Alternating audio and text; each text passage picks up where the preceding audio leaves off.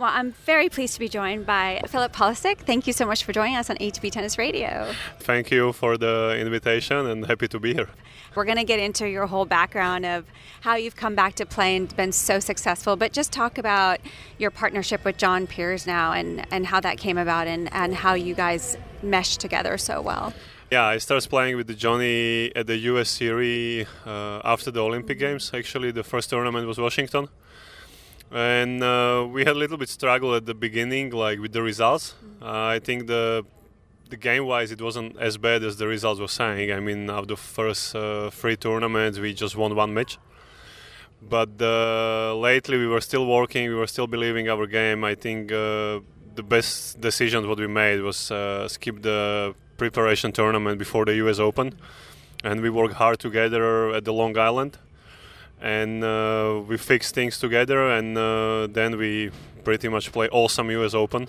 We did semis there, and I was really happy about the game. We both serve well, and we rely on that ones, like to hold the serve as long as possible, and just waiting for our chances on the return. And I think this is our key of the games. And I have a big game, and I feel like that's the way, especially these days, how the doubles develop. Like you need to serve big and just wait for a couple chances, because with the scoring system what we have, the no-weight scoring and the super tiebreak in the third set, the crucial moments are really to just serve it out and hold the serve, staying strong there. And on the returns, yeah, some days it comes in, some days no, but you just need to be patient and be there. Then that was one of the key what I was looking for. And when John asked me, I took a couple days after to decide it, but I was pretty much like from first moment on, like, yeah, this could work out well, and I'm happy I made the decisions, and he contacted me, and I think it worked out really well so far. It's working out very well, yes. And just talk about, I mean, you've been on the tour for a while, had a little bit of a break in between. I know you dealt with some tough injuries, so decided to retire back in 2013, and now back, and now you've gotten into the top 10. I mean, it's an incredible story. When you retired, I know because a lot of other players have mentioned that they want to retire on their terms, but at that moment you had to retire because of injuries. How challenging was that for you?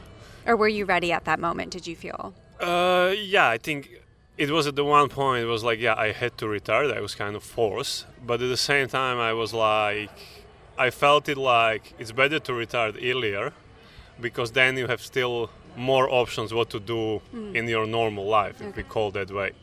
Because I have a feeling like if the guys are on the long time on the tour up to, let's say, 35 to 40, as the doubles is a normal age, I would say, then you're probably tougher to find for the new Career. Options or like new career. It's tough to start from the zero when you are 37 and you've been there for a while.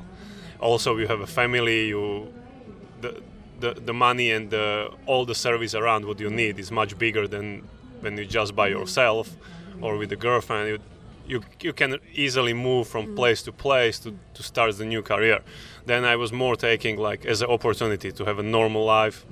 Okay, it was nice 6 years on tour. I won, I don't know, like 10, 11 tournaments, being top 20 on the world. It's nice. But it's just time to move on. I wasn't really like kind of crying in the corner, why it happens to me. And I would say that helps. And I was really enjoying time off the courts and off the tour. That's great, yeah. I was coaching the kids for more than 3 years as a head coach in one tennis club in a small city in Slovakia, and I really enjoy it. Then I never really planned to come back then. Did you always knew you wanted to try coaching at that moment? Yeah, I always kind of felt it. I would say I always felt it. I would be probably better coach than a player, because I seen it more things off the court, or I seen many things, but I am limited by the technique or whatever to execute those things. I don't think so. Yeah, then I was always feeling the way like, the coaching I would like to try. And I tried and I really loved it, especially with the kids, because you really can feel it, like there is like huge impact of you, what you can help them and how you develop the process of like growing up from 10 till 15, 16. And since you had that experience now, because not many players get that experience where they step away, coach, see a new perspective, did that change when you decided to come back? Did that change how you viewed things on the court, how you viewed the game? I would say absolutely. How so? I think it, in one perspective, it gives me a little bit more calm. Also, it like I was a bit older when I come back. But like I wasn't like. How old were you when you came back again? 33. 33. Something like that, I would say.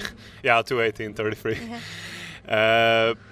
Yeah, and plus also I see the things, and I understood throughout the period I was coaching. I understood like some of the technique, skills, and the things why this wasn't working and why this can work, and how to fix the things.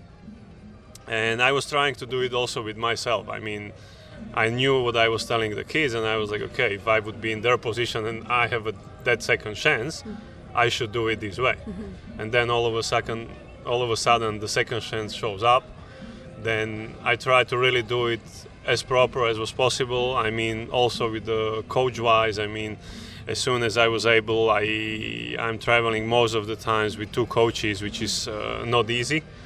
Why is that not easy? It's quite challenging also the money-wise. I mean, especially throughout the COVID, and the doubles guys are not making as equal money as the singles guys. But on the other hand, there is no other way for me. Okay. The one thing, I need a physio and a fitness coach for my body, because So when you say 2 coaches, a coach and a physio? Yeah, okay. Tennis coach and the physio coach. And this one I was doing like properly. I said, if I go back, I just want to give it everything. And I try to do that way, and it works out well so far. Can't complain about it. I think it's awesome. And I know I did read there was an experience that you weren't necessarily thinking about coming back, but you had a moment with one of the Bryan brothers. Is that correct? Where all of a sudden you hit with them and you were like, wow, I think I can do this. And I didn't feel pain. Yeah. Is that right? Yeah. It was like, I was just preparing for club matches where everything starts. Like, I was asked to play club matches, and just before I went to play there, I get from the friend of mine, I got the call like, if I would be ready to hit with Bryan. And I was like, what kind of like, who is it? Like, I knew them, but I was like, which brother is it? Or like, because it didn't make me sense. Like, one of them is in Slovakia. And one of them, what he's doing here. It was like tournaments around the Europe, and I was like, this is just some joke. That's cool. And we hit with the Mike. Then we hit a couple times throughout the week, and he was like, you should come back. Look, there are so many guys who we used to play, and they are still hanging there. And I was like, no, buddy, I mean, I stayed here. But at the same time, I have to say, the level I was able to hit with him was like, I was pretty impressed. Like, okay, I'm still not as bad. You always have it. And, you always have it. Yeah. And as I really play with him a couple days, and then I play those club matches, and the pain didn't come. Then I was like, okay, let's try one more shot. Still not as old. Yeah. Then I tried and worked out. So was that part of it? I mean, knowing that the Bryan brothers played so long, Marcelo Melo's still playing, O'Hara's still. I mean, there's a lot of guys that are playing well into their later 30s, mid to late 30s. Is that something that inspired you? I mean, it was like some of the guys were making fun, like if I come back because they were winning the slams and I was starting with them. And I was like, not that way, but definitely it helps me to believe, yes, I still can have it. I mean, there is many guys who we were really starting off, like Jamie is my age, Jules, we were playing challengers together when we were literally starting out of top 100, both of us, Bruno Soares and all these guys. And all these guys were doing incredible well, and they had unbelievable careers. And they were still there. Then I was like, the guys are still there. They still have the ability. Then if I'm going to be healthy, I believe I may have the ability to compete against them. But if I believe I'm going to be like back top 20 or top 30, not even close to top 10, I never doubt that. Like I never think about it. It was more like, come back to top 100 and I'm going to be satisfied. Yeah. And I know when you're saying when you were teaching the kids, that technique was something that you felt like changed when you come back, and the calmness, of course. Anything else that stuck out to you that you felt like changed that perspective for you? I would say also what it changed. I don't know if it was it was with the teaching the kids or with some other things, but definitely the holding the pressure and like to handling the key moments.